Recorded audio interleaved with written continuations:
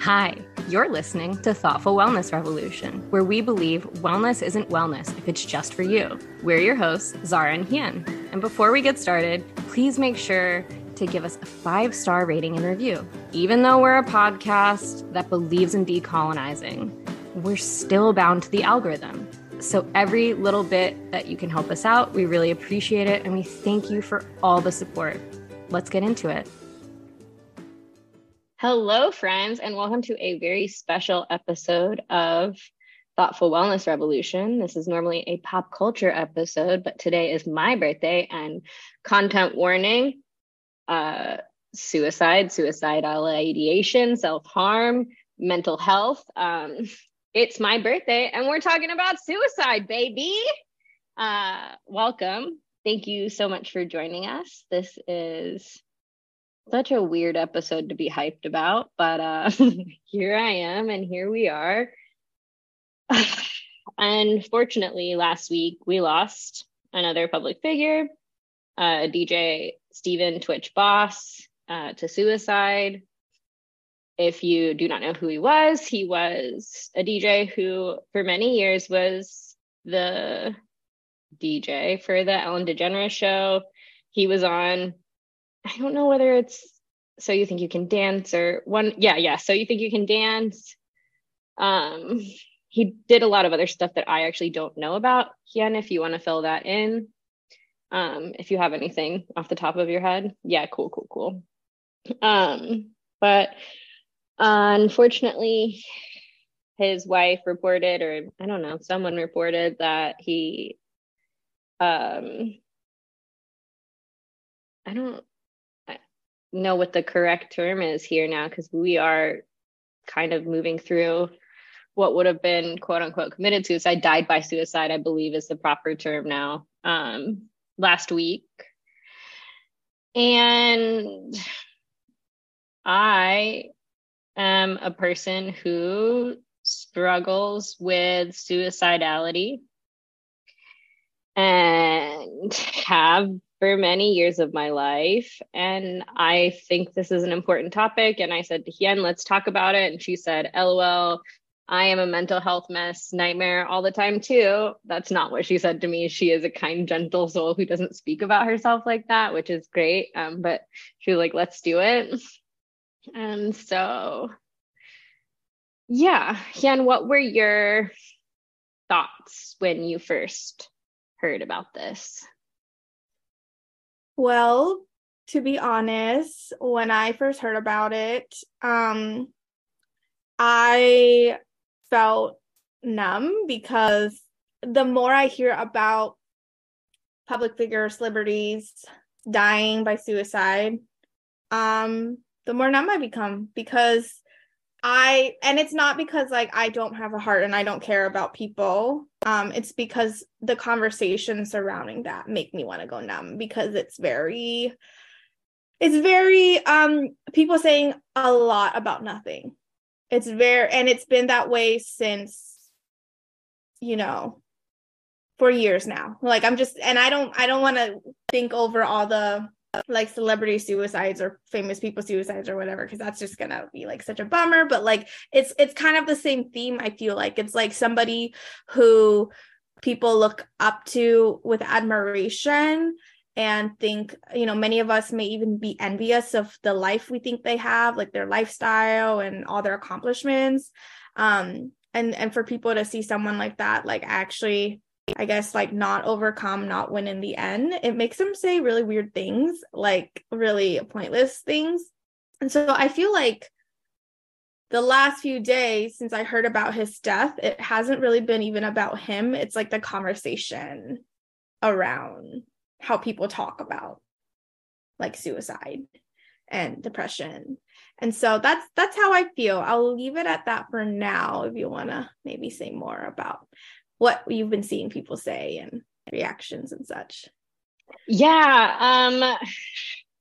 I as well was very disheartened by a lot of the response that was initially coming out. I saw a lot of, but he looked so happy. And I did follow him on TikTok. I mean, I guess I do technically still follow him and his wife on TikTok. And they're like, oh, but it's always the happy dancing videos and he's smiling and he has kids and he has someone who loves him. And a lot of check on your strong friends, which is one of my most hated phrases. Because a lot of people who love me have always said, oh, but you're so strong when I talk about my struggles. And it's like, cool, I'm suffering in silence and I'm screaming, throw me a life jacket. And you guys are like tapping me on the head going, you'll be fine. You won't drown. And that is obviously not a dig at anyone in my life because I have an amazing support system at this point in my life and I have really good friends. But it is just a commentary on how we as a society deal. And I think deal is a really gross word with people who struggle with depression and suicidality and suicidal ideation and self-harm. And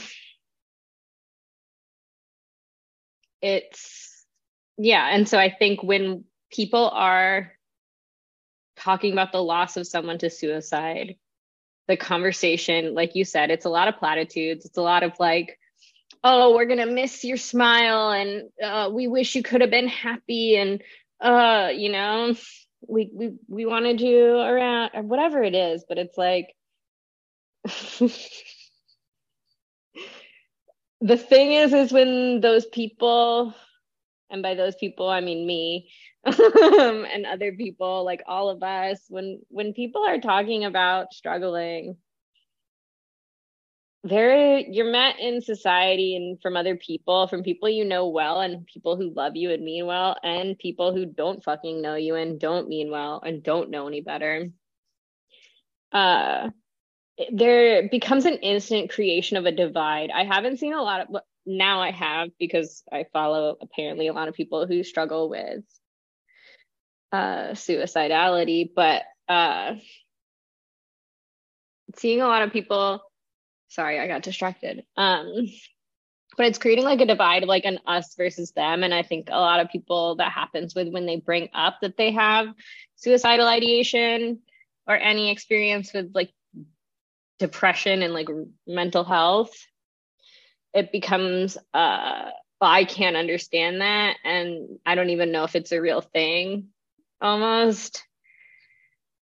And if you have not experienced depression, please count yourself lucky, because those of us, you don't understand what it's like.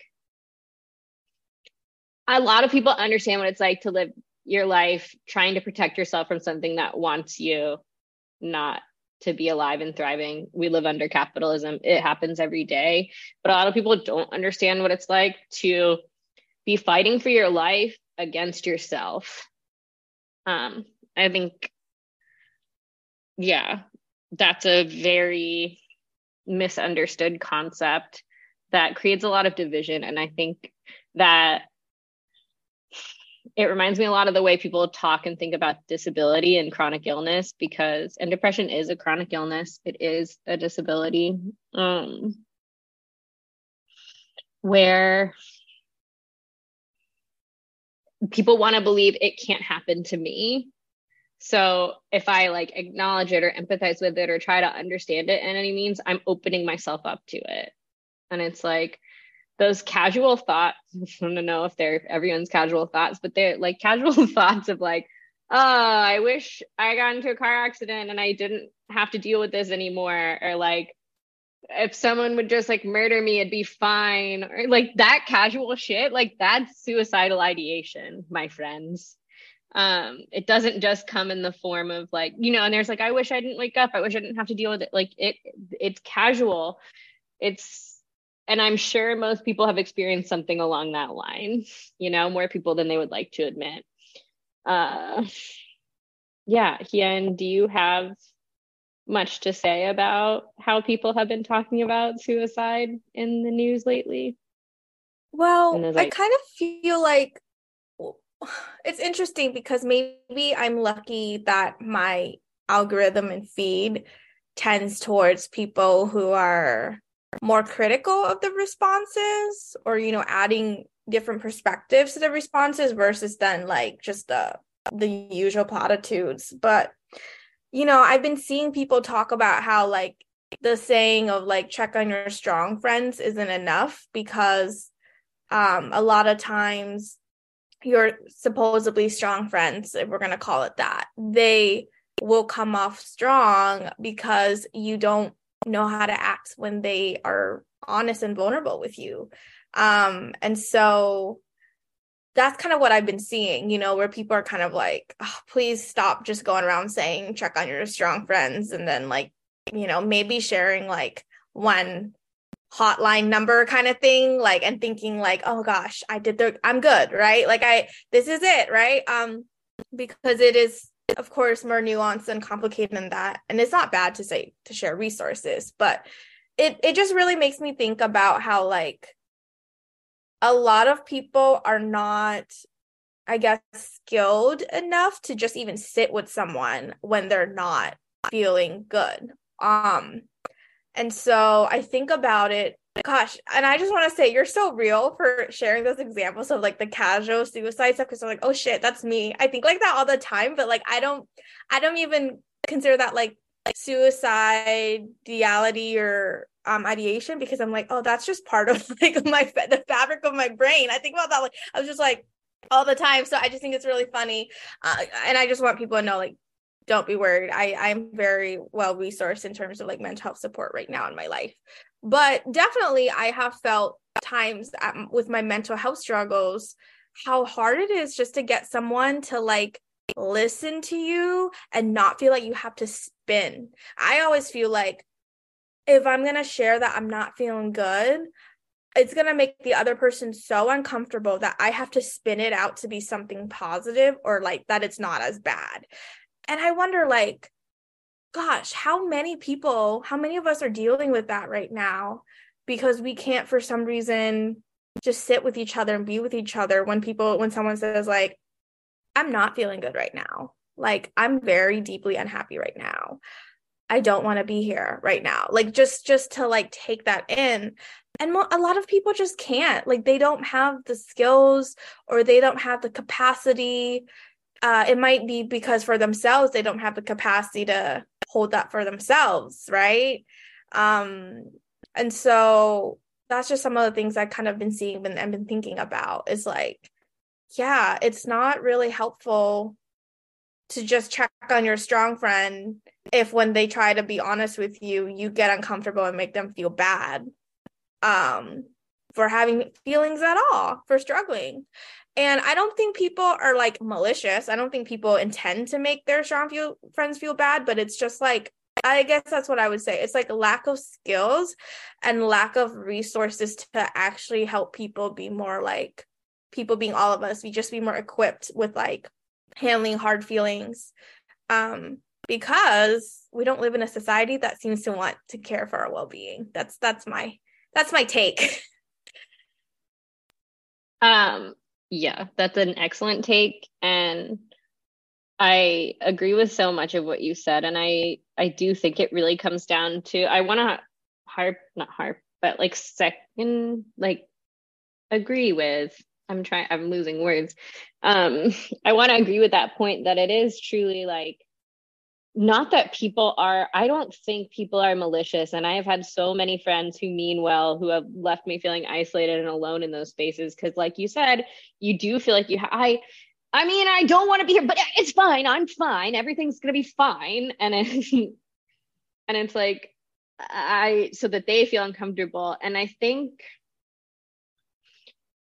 because this is something I've really been working on, and something I'll share it in a minute.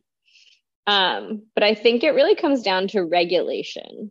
You know what I mean? Like, we talk a lot about, oh, check on your strong friends. And it's like, no, learn to stay regulated. So when your strong, quote unquote, friend tells you, I don't want to be here right now, life is feeling overwhelming and too hard, your body doesn't go into panic. Because I think that's what we do, is in a way to avoid the panic. We're just like, you'll be fine, or it's not that bad, or do you have a therapist? That's a good question to ask, but not in a panicked way. That doesn't make anyone feel reassured about their feelings, because I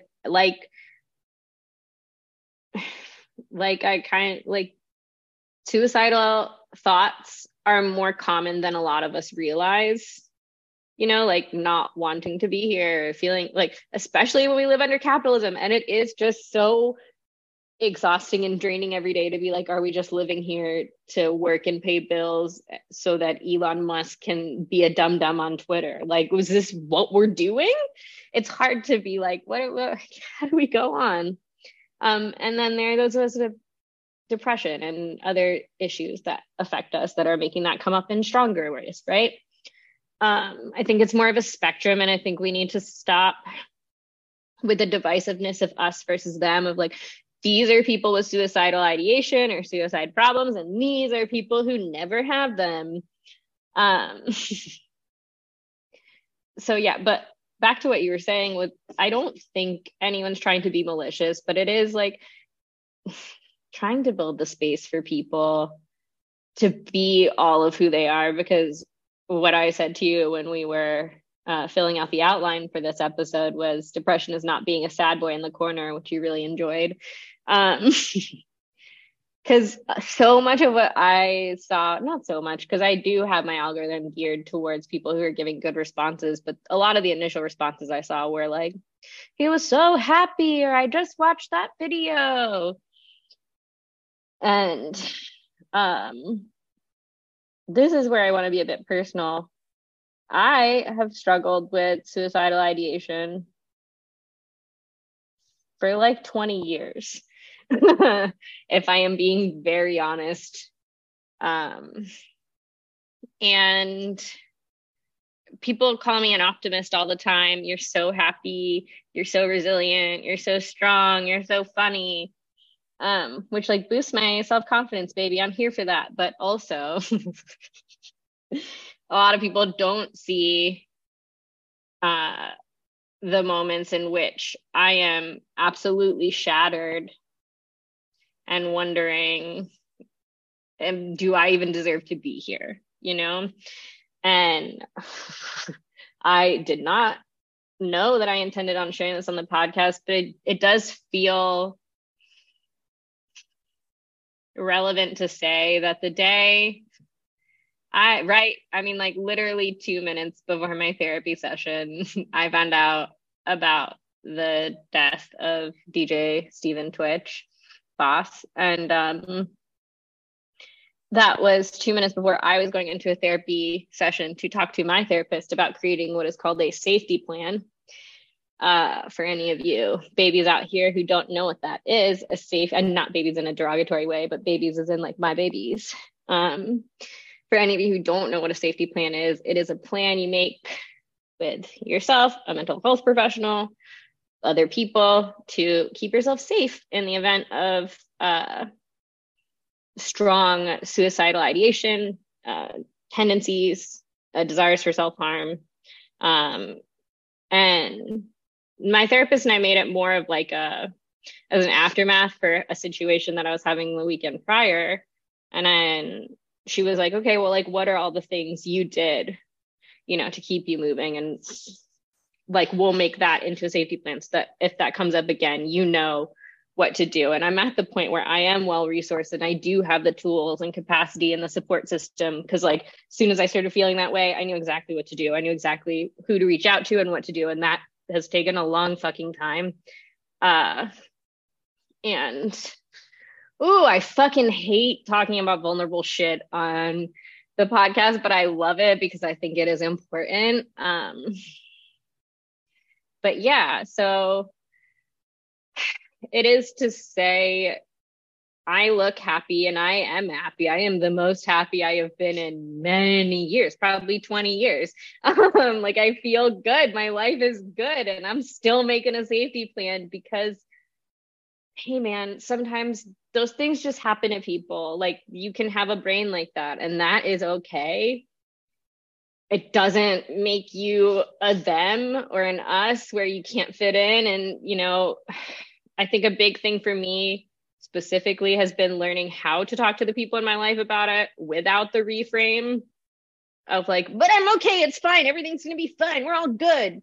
Because I am very good at that. And then I fall apart in public or in private, and I'm like, nobody loves me and I'm unlovable. And it's like, okay, well, then maybe tell your friends who are genuinely trying to help you what you're actually feeling. And that's not a call on anyone else. That was like a me thing, because I do think in society we don't know how to talk about it. And now that I am going to have a vulnerability hangover for the next 9 million years, Hien, what do you have to say about depression not being about being a sad boy in the corner?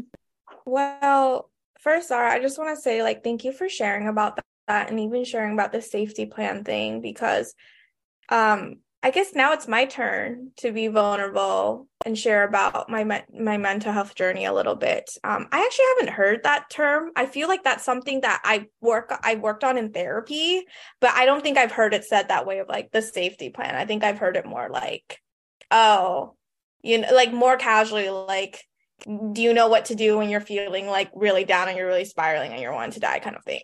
I'm like kind of paraphrasing. So I just want to say thank you for, like, you know, educating us on that. Because now I feel like when I'm really, really down, I can talk to my therapist about, like, hey, help me figure out my safety plan a little bit more.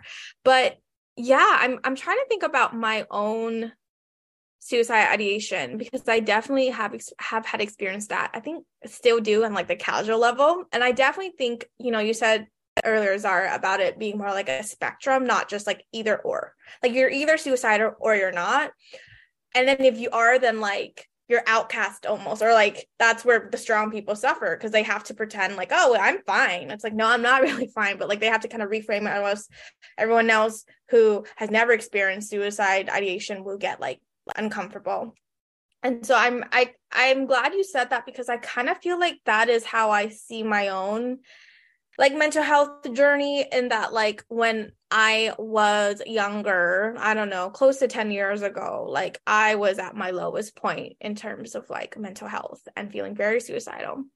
And I remember feeling very like, even though I like went to a therapist and everything, I felt like I didn't have like a strong support group of like people in my life who really understood what was going on. And that was when I felt very much the them versus us. It's like, oh my God, everyone else around me is like so normal in like a good way. Like I like it was very much like, I wish I could be like these people who like never seem to never have this problem, and they all seem to be doing so well. I now see that they have just like weird maladaptive coping mechanisms, you know, to like not feel like I realize that now. But back then I was like, oh my goodness, like there's just something so wrong with me. And I just feel like, you know, my sense of self-worth was like so low, because I felt like I'm struggling with such big feelings and I'm wanting to die, and everyone else is just cool.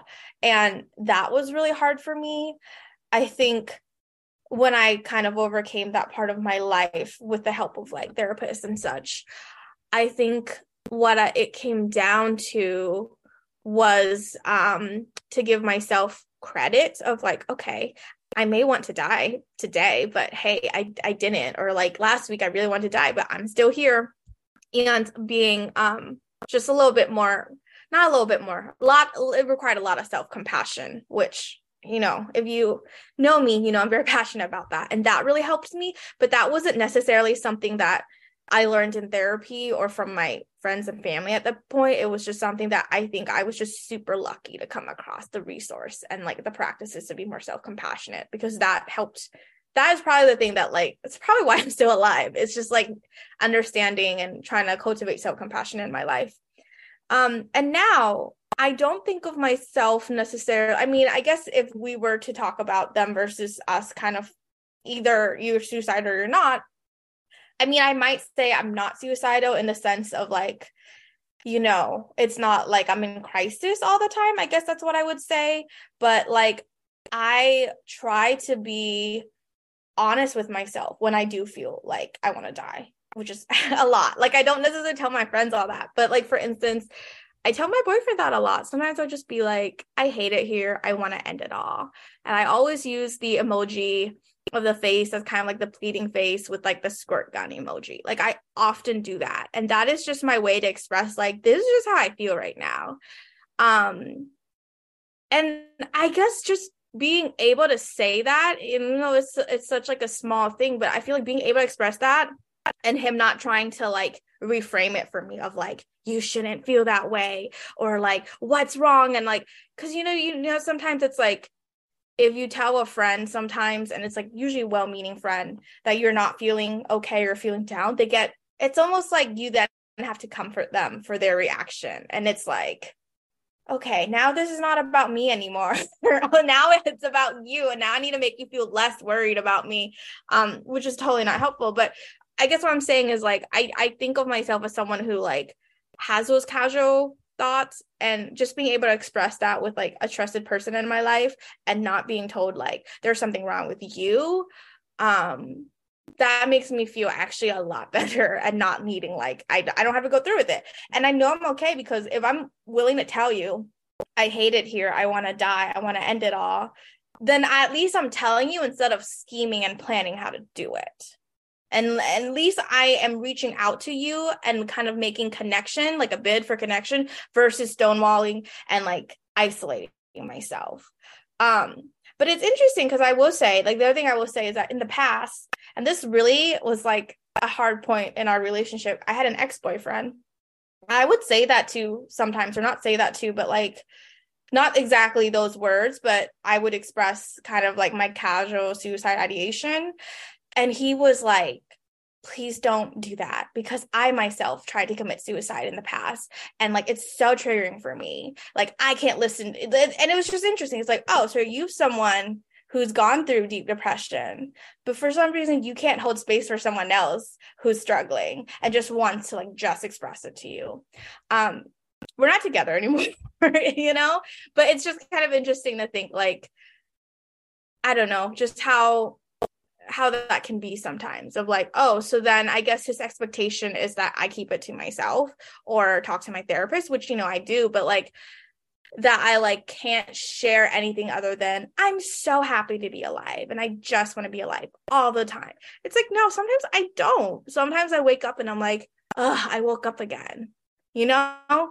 And I just want to be able to like be real with that and express that. And I guess like in the process of being able to share that, I find so much more healing and helpful than the other shit of like having to reframe it, or like being told I can't talk about that at all, which it's like counterintuitive now I think about it, for someone like him to tell me that. He was a white man too. I'll just keep it at that. So I'll bring it back to Zara now if you have anything you want to say in response. Yes, I have so much to say in response. First and foremost, I want to say thank you for bringing it back to self-compassion, because self-compassion and really building my zone of tolerance, like my window of tolerance, and my ability to regulate has been a thing that's improved my life vastly over the last year. And I want to also mention something about self-worth and how you talked about how that really improved things for you as well, because my therapist was talking to me last session about this, obviously. Also, I do want to add, for anyone listening to this podcast, Hien and I are well-resourced mental health wise, in support and stuff, and don't feel like we're on the edge of ending our lives. And that's why we feel safe talking about all this with everyone. So please don't report us. Like, we are okay.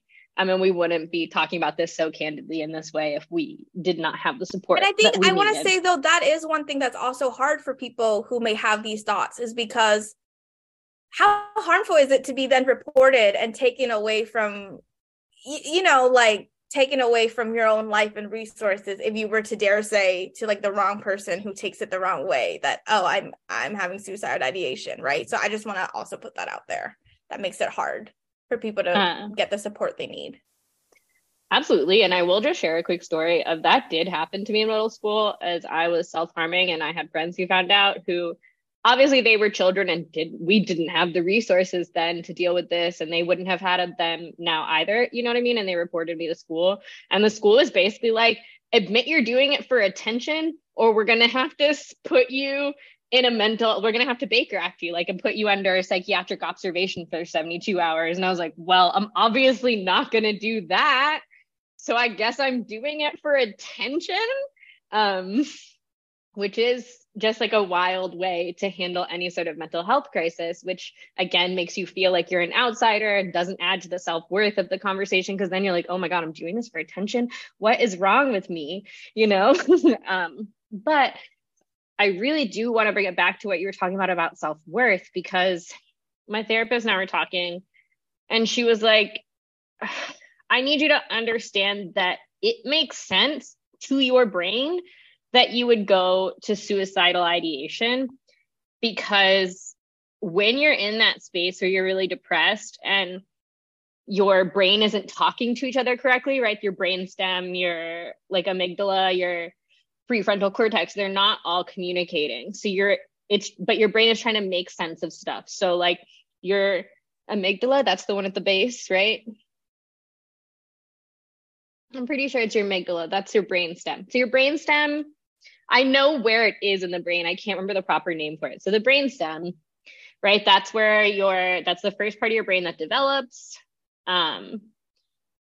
till age 7. And that's all your like primary animalistic stuff. Then you have your limbic system that develops, and then you have your prefrontal cortex. But when your brainstem, when you are in this state of feeling depressed and feeling suicidal or having suicidal ideation of some level, your brainstem is going, I'm in danger, I'm in danger, I'm in danger, right? And it's thinking there's something wrong. And it's also going, I don't have any self-worth, like I'm not worth anything.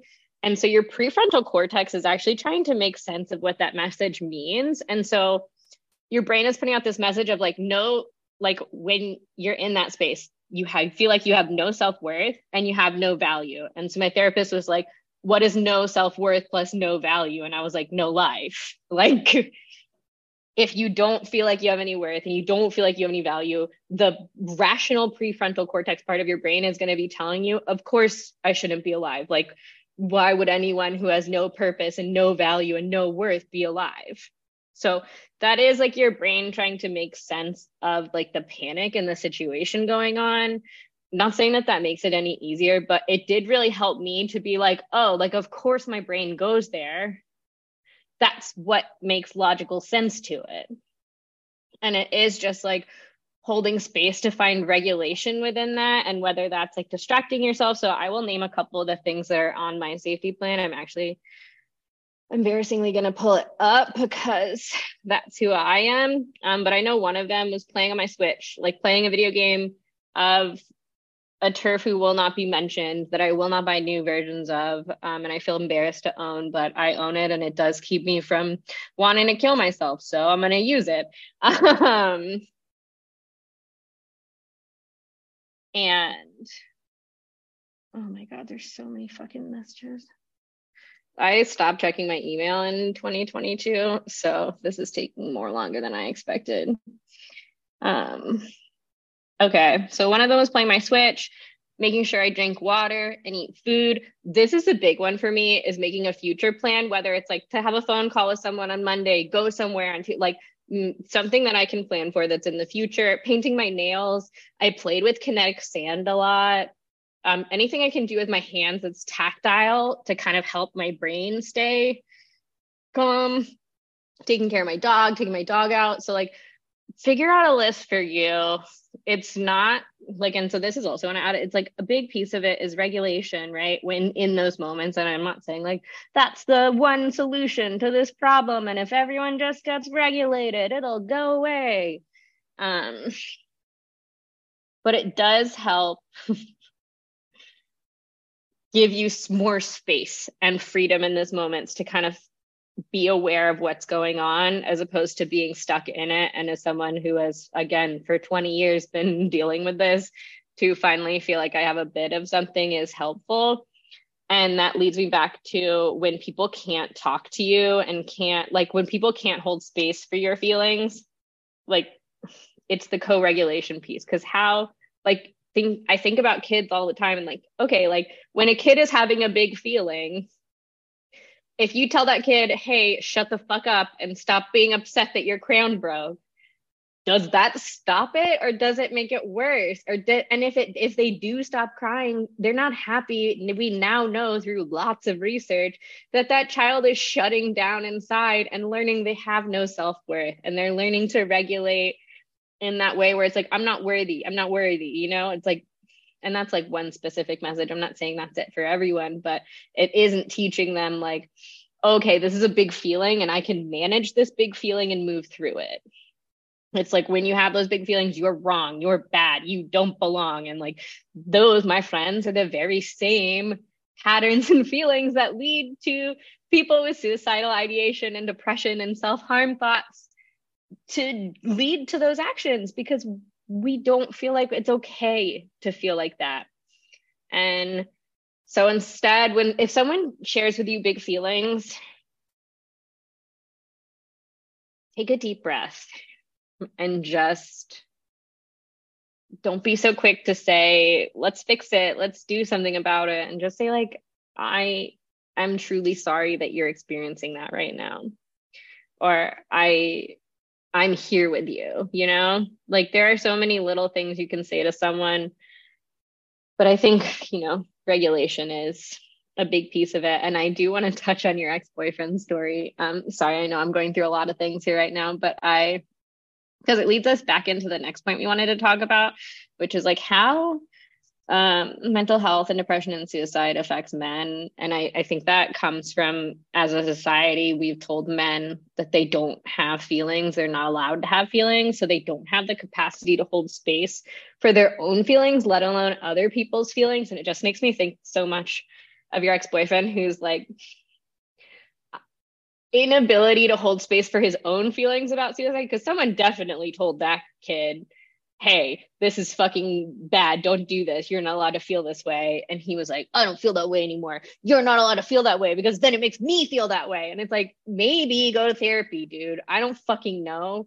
No, okay, so I just want to say what's really fucking wild about this ex-boyfriend story I just brought up is that he actually, and it's like really weird, I'm sure you could analyze it on many levels, but like he actually comes off as like the soft, sensitive boy type. That's like the really weird thing, is like he doesn't come off, and his style as a person is not like the hyper masculine dude. He does come off very much like sensitive, nerdy, I'm a boy and with feelings kind of type.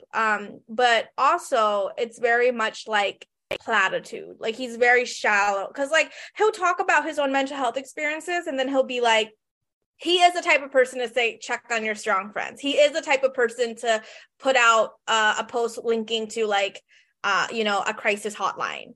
That's the kind of person he is. But anything deeper, so, the type of conversation we've been having where people are pushing back against the notion of like, oh, just go check on your strong friends, right? He's very much that kind of person though. And it's just kind of like, it's just interesting still, because I think he probably thinks of himself as more evolved than some men, like, the hyper masculine broadcasters who's like, I don't believe in mental health problems, like just go work out. Like that's kind of like the toxic masculinity thing, is like, oh, just go work out or drink some beer and you're fine, or what, again, like maladaptive coping mechanisms, right? So he isn't that kind of person, but he is very much like the very shallow way of like thinking about mental health, which is just really interesting, like because there's like so many contradictions there. I find that so fascinating, because to experience an issue and have no capacity to hold space for another person experiencing the same thing.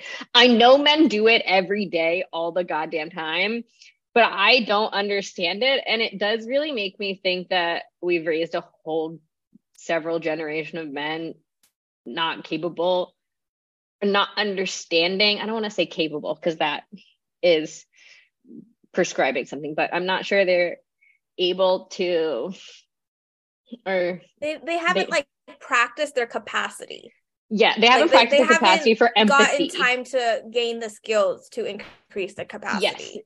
Yes. Yeah. So like, and that's it. And so it's like the problem doesn't extend to anyone outside themselves. And fuck, I wish sometimes I write down the name of creators on TikTok when they say something really good, or I'll send you the video, but I did not. So if I remember, if I find it, or if someone listening knows who this is, go ahead and tag them, please. But they were talking about how men have the capacity to deal with marginalization so long as it affects them and not any further. Where it is like, if you think about Hasan Minhaj, and how he, champions a lot of South Asian issues that people aren't talking about. Like he talked about like Modi, and he talked about other things that people are not talking about. And yet, if you Google his name and South Asian women, a lot of women who worked with him didn't have great things to say about him. And it's like, oh, okay, so the issue extends, like you don't see how it affects women. Like there is not, and this isn't like a men hate women, but it is like I do think it's a thing we have socialized men not to do, to understand the nuance and complexity of an issue extending to someone who doesn't include them. And a lot of cases that is women, because patriarchy. I could get into a longer explanation. Yeah. I mean, I think you're absolutely right about it, and it's just very interesting. Like I think about it, I'm like, that's really weird. Like I should have broken up with him then. But I think that was also at a time in my life where I did also, not just because of him, but because of other people, felt like I needed to try to reframe kind of my feelings, right? Of like, oh, well, I guess it's really not that bad. Like maybe he's right. Like if it's really that bad, I shouldn't just talk about it so casually, even though I just told everyone earlier, like 10, 20 minutes earlier, that like, actually, I do find it helpful to be able to express myself. Because again, if I'm telling you this to you, that I'm feeling this way, that's at least me connecting with you instead of isolating and doing it, right? Like saying, I want to die is so much more, to me, helpful than actually going and trying to die. That's like my personal experiences with it. And being able to not have someone freak out at me or calling me insensitive to their own like suicide ideation or like attempts in the past, like, it's just interesting that he like lacks so much compassion. And I think about it, he was such like a performative male feminist type of guy. I mean, that's what it comes down to, is men co-op like women's liberation ideals. And it's kind of like that the last podcast we talked about, right? It's like they co-opt the language around it. But yeah, I'll just leave it at that. I don't know if there was anything else you wanted to say, because I don't remember what else I wanted to say at this moment.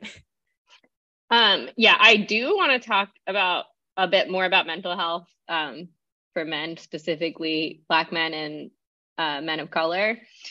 But first, I need to share a funny thing about men, which is like just a silly anecdote, where I commented under a TikTok video the other day, and it did pretty well. Like I got like 100 plus people liked it. And I've never commented anything where so many men liked it. And it was like innocuous. It wasn't about anything like it was about like Avatar the movie. It wasn't about anything like related to sex and gender, social justice or anything. And so many men liked it. And I was like, oh no, do I need to delete this comment? Because too many men are agreeing with it. Sorry, everyone. I don't hate men. I just genuinely worry when a bunch of them agree with me. You guys have not proven yourselves well this year. Sorry, I'm just going to say it like it is. Let's talk about fucking Adam Lambert, Prince Andrew, 9,000 other men I don't need to name because we already know they're trash. King Charles, Tory fucking of course. Lanez. King Charles. Yeah. Oh, yes. Ugh. Elon. Kanye. Yeah, just garbage monsters all around, man. You guys got to fucking get it together. But contextually, we don't actually hate men on this podcast. We just do like to joke about it because you make it so fucking easy. But I do think, as we were talking about before, mental health really does affect men in a way that, because of patriarchy, men are not allowed to express their emotions. They're not they've not been taught to have the capacity to hold their own emotions, let alone that of other people. And I will say a lot of the people who I did see write things about Twitch that were like, so positive, man, were men. Because he seems happy.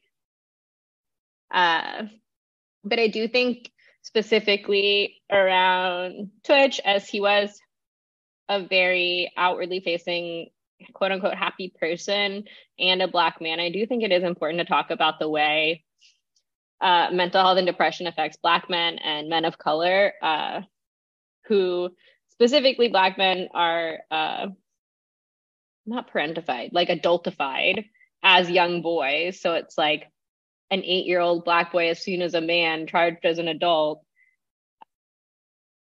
Of course, that little boy is not going to feel safe to say, I'm feeling sad. I read the saddest comment on Reddit that was like, when I was a little boy, I was writing a suicide letter. My mom found the beginning of it, and I was talking about how I was depressed and I wasn't allowed to be because Black people don't get depressed. And my mom and my stepdad made fun of me for 6 months about it. And I understand there's a lot of nuance in that conversation that isn't for me to like discuss and understand, but I do want to say, like, these are people's experience. Like, this is a real experience someone had where I don't feel even safe to tell my parents, you know, because I mean, I grew up, I don't know if you grew up this way, but like my parents were like, depression is a white American person thing. This is not a thing you have. Oh my gosh, Azara, I was like thinking about just the conversation we were having. At points, I did think about how my own family thinks of mental health and depression. And I didn't want to go there because, and I don't mind that we're going there now, but I didn't want to go there because they're just so harmful. They were so harmful, are still harmful, their views on mental health, mental illness, depression, that I was like, I don't even want to go there because it's like, well, of course I had all the problems I had growing up with parents like that. Like, I am not joking. When I was out of town once, my dad installed lights in my home that, I mean, they are insane fluorescent bulbs. Anyone who comes to my house is like, these are too bright. Why do you have these? And my dad put them in because he said, the bright lights will keep you from getting depressed. Lots of windows, lots of lighting is going to keep you from getting depressed. And it's like, I appreciate, and this was like many years of battling depression at this point. You know what I mean? It wasn't like it was the first time and he was just like, I'll get her lights. It will be good. It was many years of saying this isn't a thing. And eventually come to the point of like, well, we can fix it with the lights. And it's like, you're genuinely really trying, and I appreciate that, but there are a lot of other things you're doing that are deeply harmful to this situation that are not helping, and I don't know that the lights actually help that much at the end of the day. So it's like we come from these cultures, we come from different backgrounds where therapy is thought of as a white American thing. It's not for us, quote unquote. It's for lazy people. It's for rich people. It's for weak people, you know? And these are a lot of, and all of these, you won't be able to hear the air quotes that I put around all of those words, I'm realizing now, but I did put air quotes around all of those terms because those are not real things in regards to mental health. Lazy also doesn't exist. Dr. Devin Price wrote a book about it. It's called Laziness Doesn't Exist, Does Not Exist. Check it out. But we talk about not having a safe space, and I think it's even worse for men because I don't know a lot of men who talk to their guy friends about mental health or about feeling sad or like, and I think it's getting better now. I genuinely think there is more space for these conversations, but with the stereotypes of Black men being aggressive, or I don't know, I think about how South Asian men a lot of times are called creepy. oh, this creepy Indian guy in my DMs, you know, where it's like those, if you're constantly being told that there's something wrong with you for expressing any level of emotion, what makes you think that when someone like DJ Twitch was experiencing mental health, he would have felt safe talking to the outside world about it? It's, I gotta keep dancing, I gotta keep smiling, I gotta keep moving, because then people will still accept me. But other than that, people will vilify me, put me in the corner, say that I'm not a man, which is such a fucking harmful statement. Yeah, I don't know. Hien, do you have anything to say about mental health and Black men and men of color? Yeah, you know, I feel as if something I've observed with, I guess, more generally speaking, like people of color cultures and mental health, is that I think sometimes the parents will not, they might see what is a problem, but then they'll say that that isn't their people's problem. It's like white people's problem, or it's just like, that's just not our problem.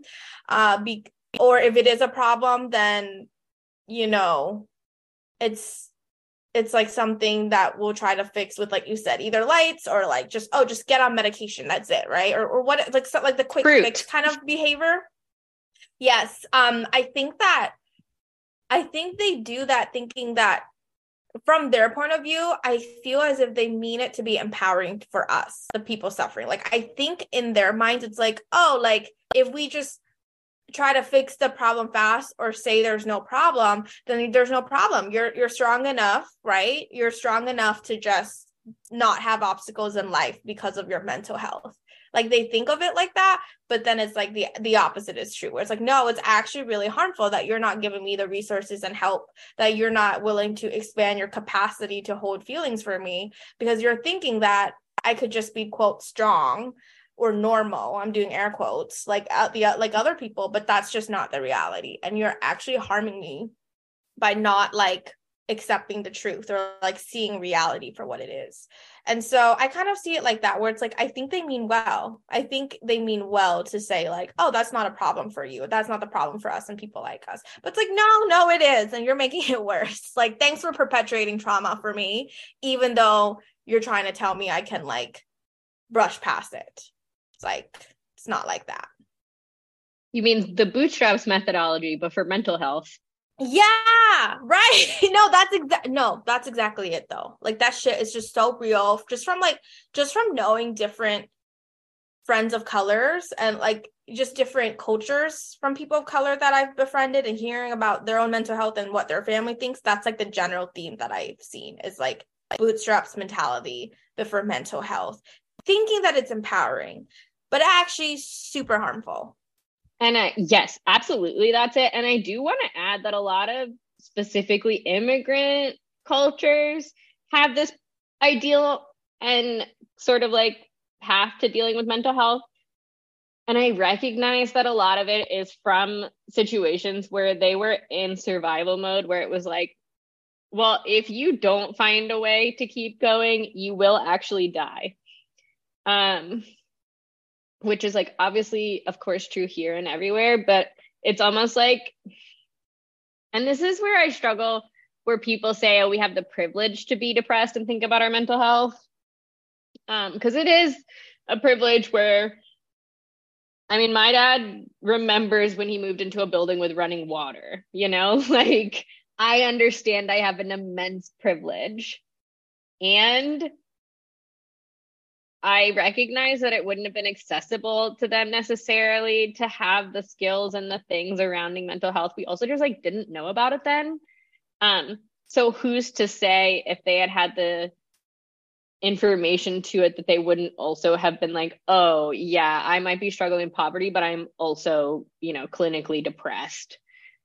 So that part of it makes me wonder. And then I don't know, I recognize it and I feel empathy and sympathy towards that reality, that it is a privilege. And then I also feel like, I don't know, man, doesn't feel like a privilege to be like, please don't fucking blow your brains out.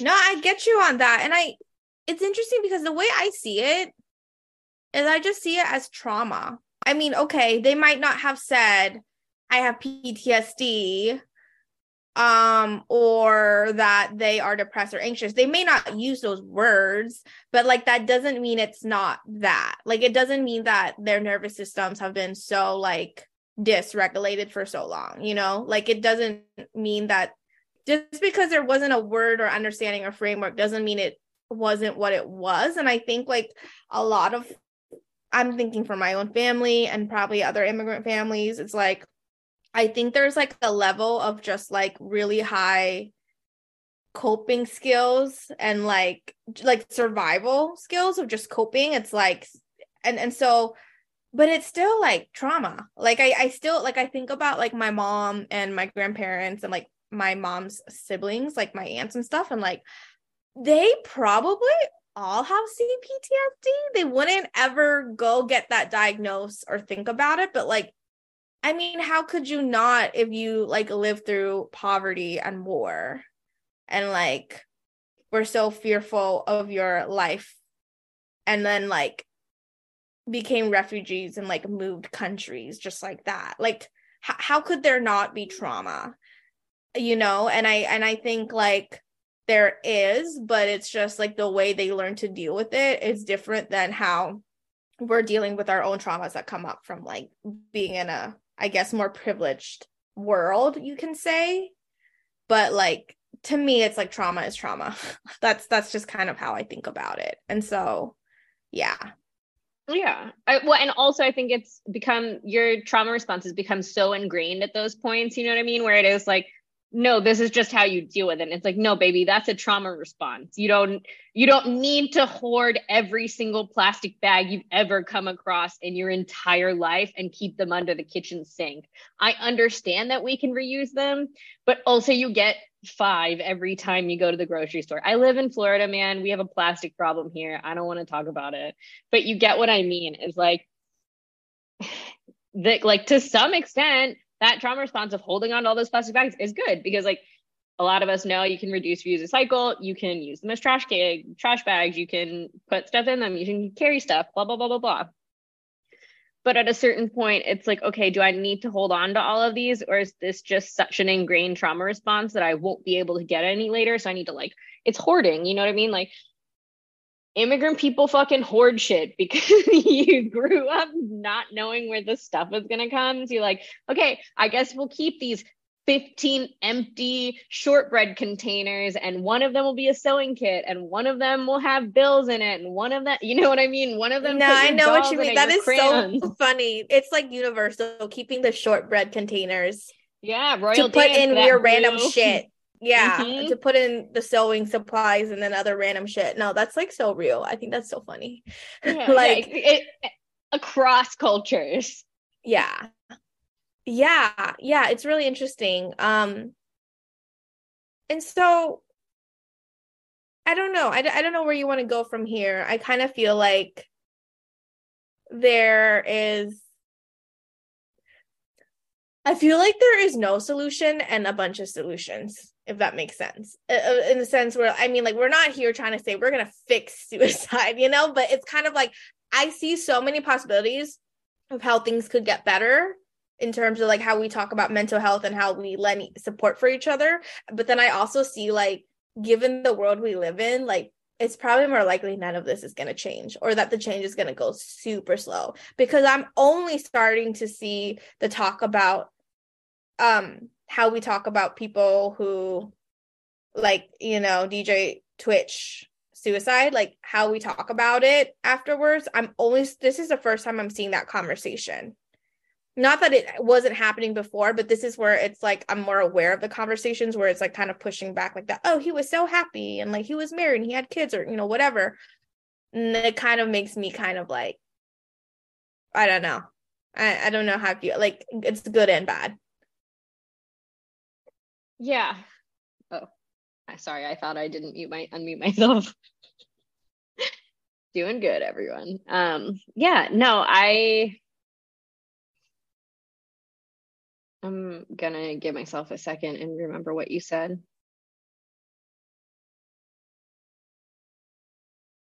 Yes. Okay. Sorry.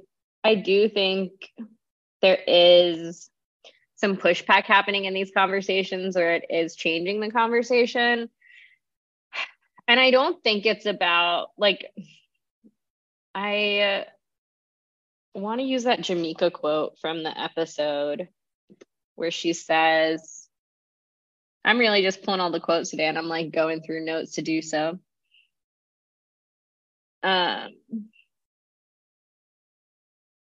I didn't use my notes for literally every single thing I do. I think a lot of it is like this. It's not that people are denying there's a problem. I think we all agree that there's some sort of problem. The exact root cause of that problem and how to fix it is where we differ. And it's okay to differ in plans because there are different ways. There's many different ways as there are people to solve the problem. And I think it's not about the one solution. But I do think a big part of it is having people like us, people who actually deal with these issues publicly, regularly, not that one time when that one guy broke up with you and you had a few days, and so you get it and you want to talk to people about it. I appreciate that. I really do. I think you might have something to add to the conversation as well. But I really think people who have sat on the ledge for a really long time and wondered, should I just swing right over? You have a voice in this conversation. However you have stayed alive, why ever you have stayed alive, share that with people because it's a fucking miracle. You are a goddamn miracle. If you are listening to this and you have ever struggled with suicidal ideation, depression, or self-harm, or anything of these natures, you being here is a goddamn miracle. And we're so fucking grateful for you. I'm sure there are other people in your life who are also grateful for you. And I think one way we move forward is people like us having these conversations and saying, look, there's a lot of times when I'm actually not okay. I tried to say that without breaking in my voice, but it was not possible. I am tearing up because sometimes I'm really not okay. And that's okay. But finding the support and the people and really all of us having these conversations, I think that it's not the solution, but I think it opens up the door for us to all come to collective and individual solutions.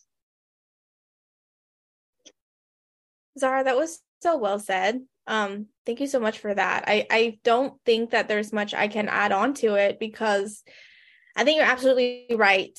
And I do think that you know what? I do think that people like us should talk more about what keeps us alive. I do think that because I do think it is important to actually hear from the people who are going through it themselves versus just hear from the people who are like platitudes, or people like that ex I told you about who like went through it, but like doesn't have it in him to like hear about it from other people or support other people through it. And so, yeah, I just want to say thank you for what you shared today and having this be the topic that we were so excited to talk about on your birthday. Hell yeah, because if you had asked me many years ago if I thought I'd have made it to 32, I would have said no. And yeah, I'd love to say it's not even a question of whether I'll make it to 33, but like truly I'm scared of what the universe has in store for everyone all the time now. So I won't make like grand sweeping statements like that. But, I'm hoping that 32 comes around in a good way. So yeah, thank you all for letting us talk about this. And Hien for letting us have this space and for, I don't want to say indulging me when I have these ridiculous whims, but for always being game to be emotionally vulnerable on the internet. Thank you, Hien, and for being my partner in all of this. Yeah, thank you all. And I know the holidays are fucking a nightmare all the time, and winter is a hard time. So if you're listening to this, I don't want to just drop a hotline, but 988 is the suicide hotline. And if you personally are not suicidal, but you know someone who is, call that hotline, ask them.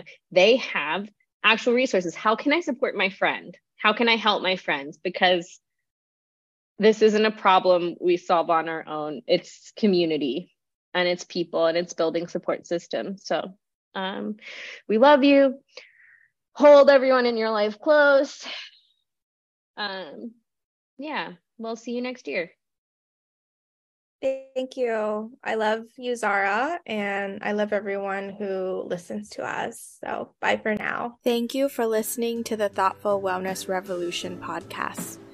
For bonus content, you can go to thoughtfulwellnessrevolution.substack.com and subscribe for $5 a month. You can also follow us on Instagram at Thoughtful Wellness Revolution to share your thoughts. And don't forget to subscribe to us wherever you're listening.